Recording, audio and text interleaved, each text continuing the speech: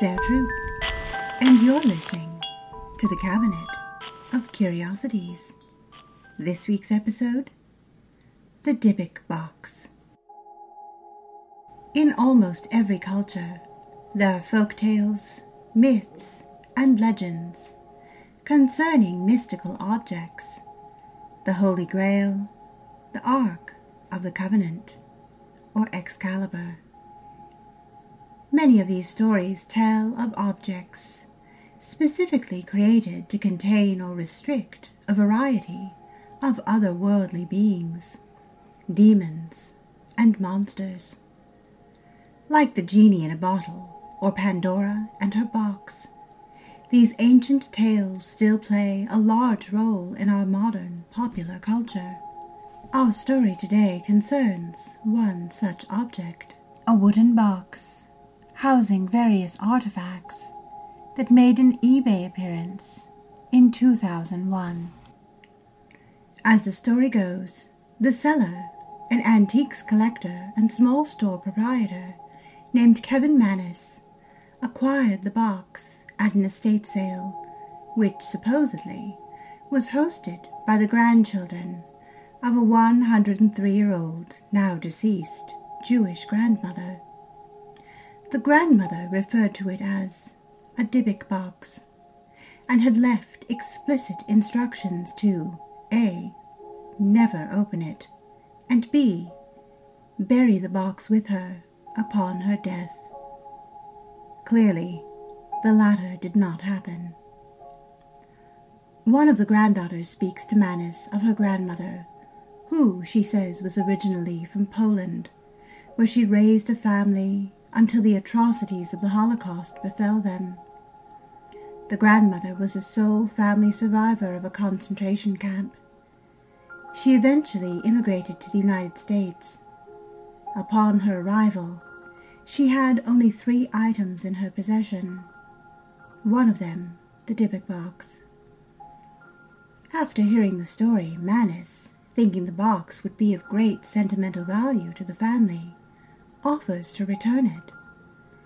His offer is met with the bizarre reaction of the granddaughter becoming frantic and saying, "No, you bought it. We had a deal," and going so far as to shed tears.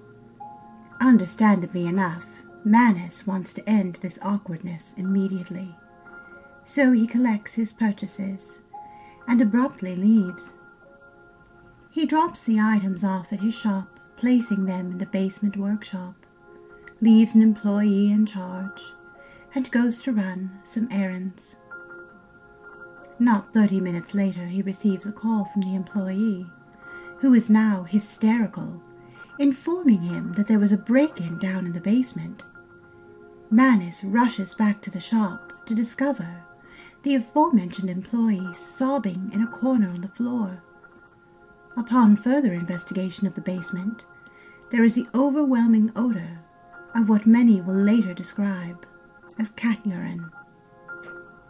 All 9 light bulbs have been broken in their sockets, and 10 4-foot fluorescent tubes are found shattered on the floor. There are no signs of an intruder. When Mannis goes back upstairs to question his employee, she is gone.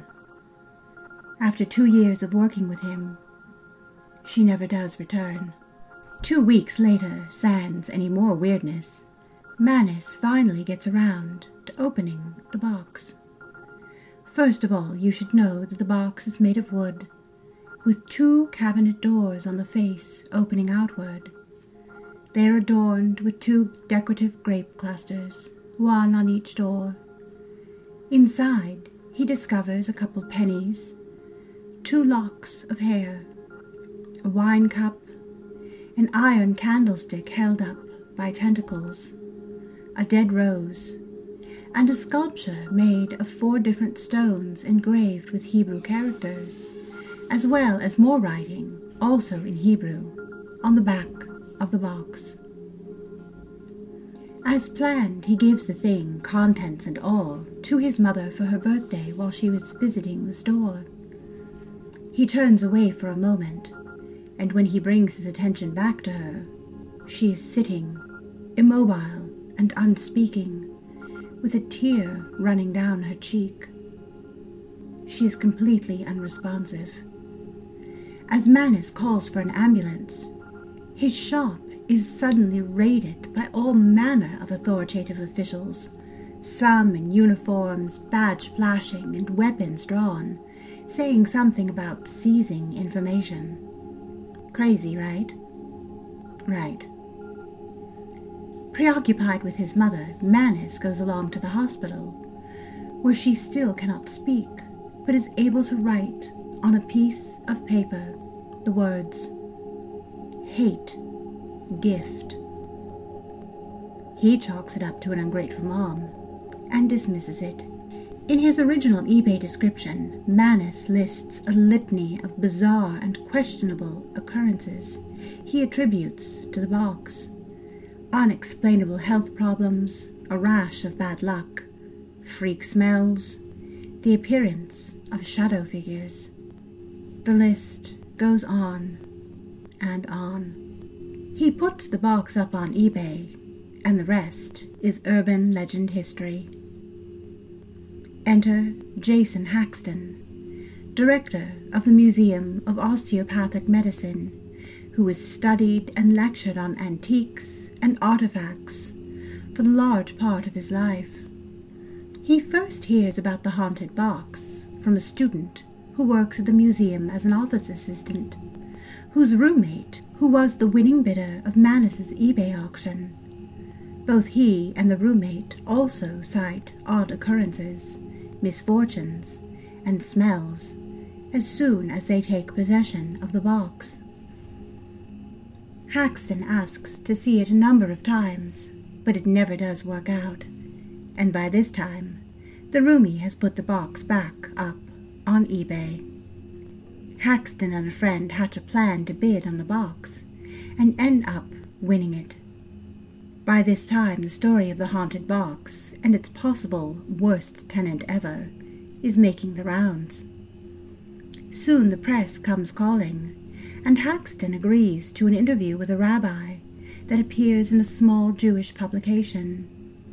Without his consent, Haxton's name and personal information are included.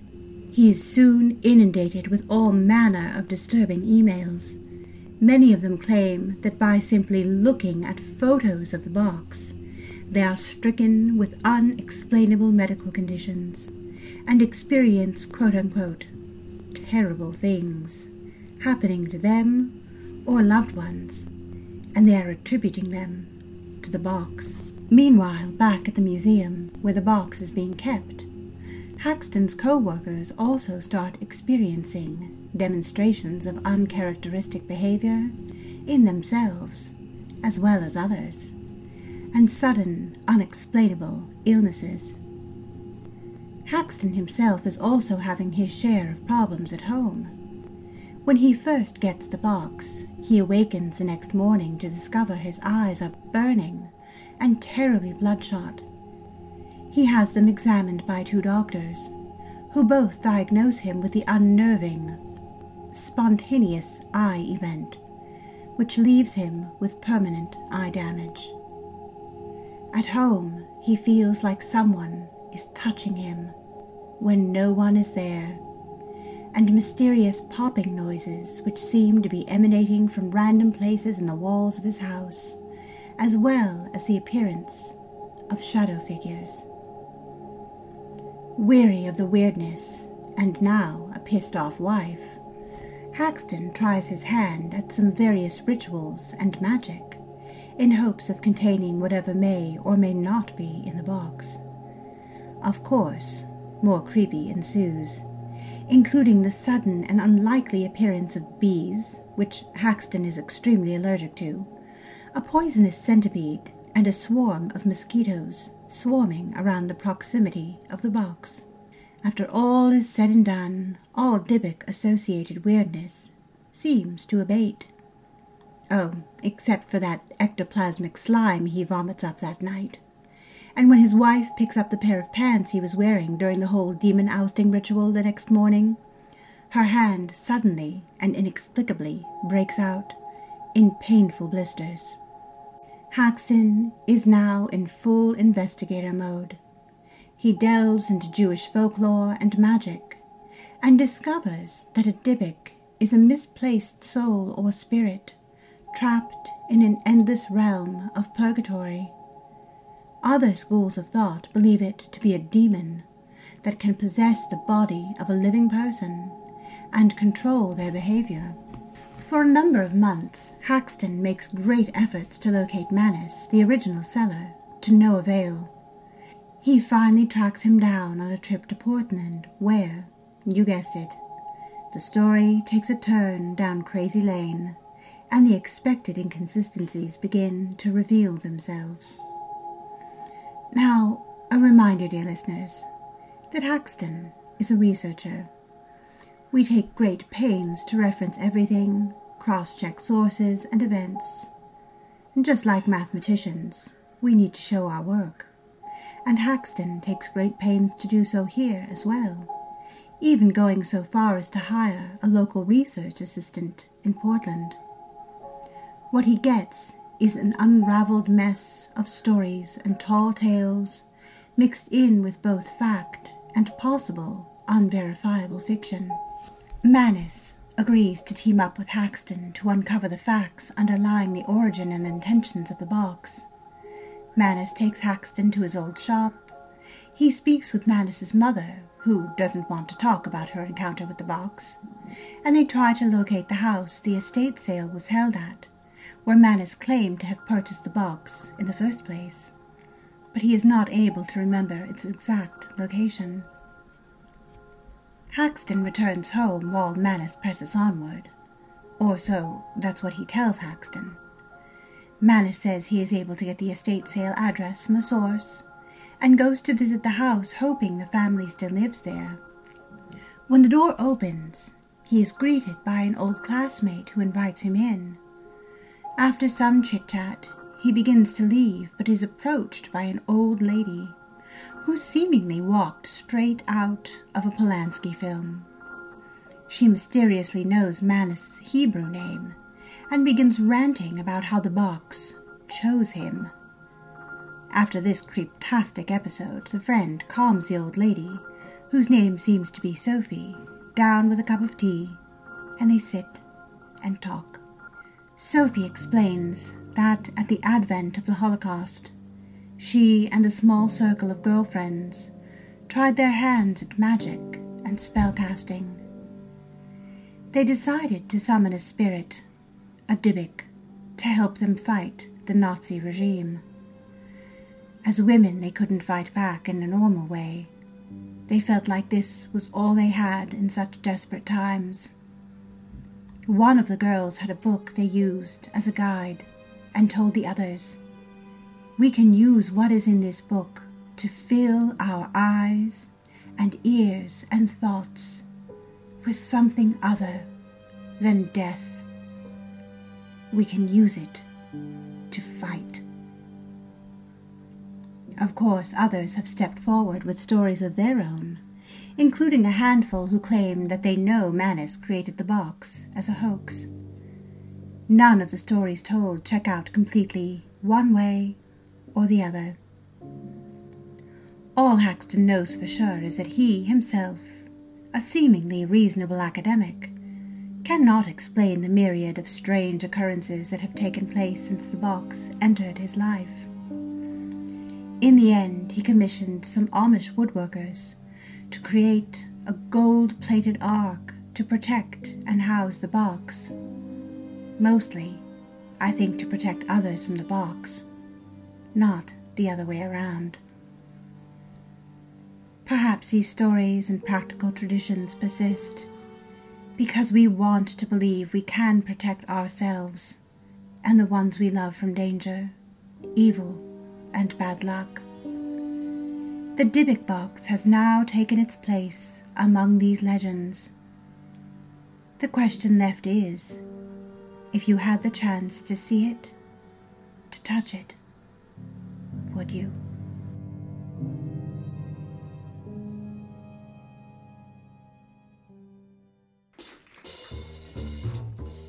If you'd like to learn more about the subjects featured here on the Cabinet of Curiosities, please do visit our website at cabinetofcuriositiespodcast.com. In between new episodes, you can fill your day with more macabre delights by liking us on Facebook or following us on Twitter. Join us this Saturday night at the Eve Gallery in Pomona for Ghost Night, sponsored by our friends, Ghost Hunters of Urban Los Angeles. We will have some of our artwork on display, as well as celebrating the debut of Gula Comic Issue Number 2, to which we have contributed a story we know you will love. I'm your host, Sarah Troop. Thanks for listening. And down I go, around and round I go like a leaf that's caught in the tide.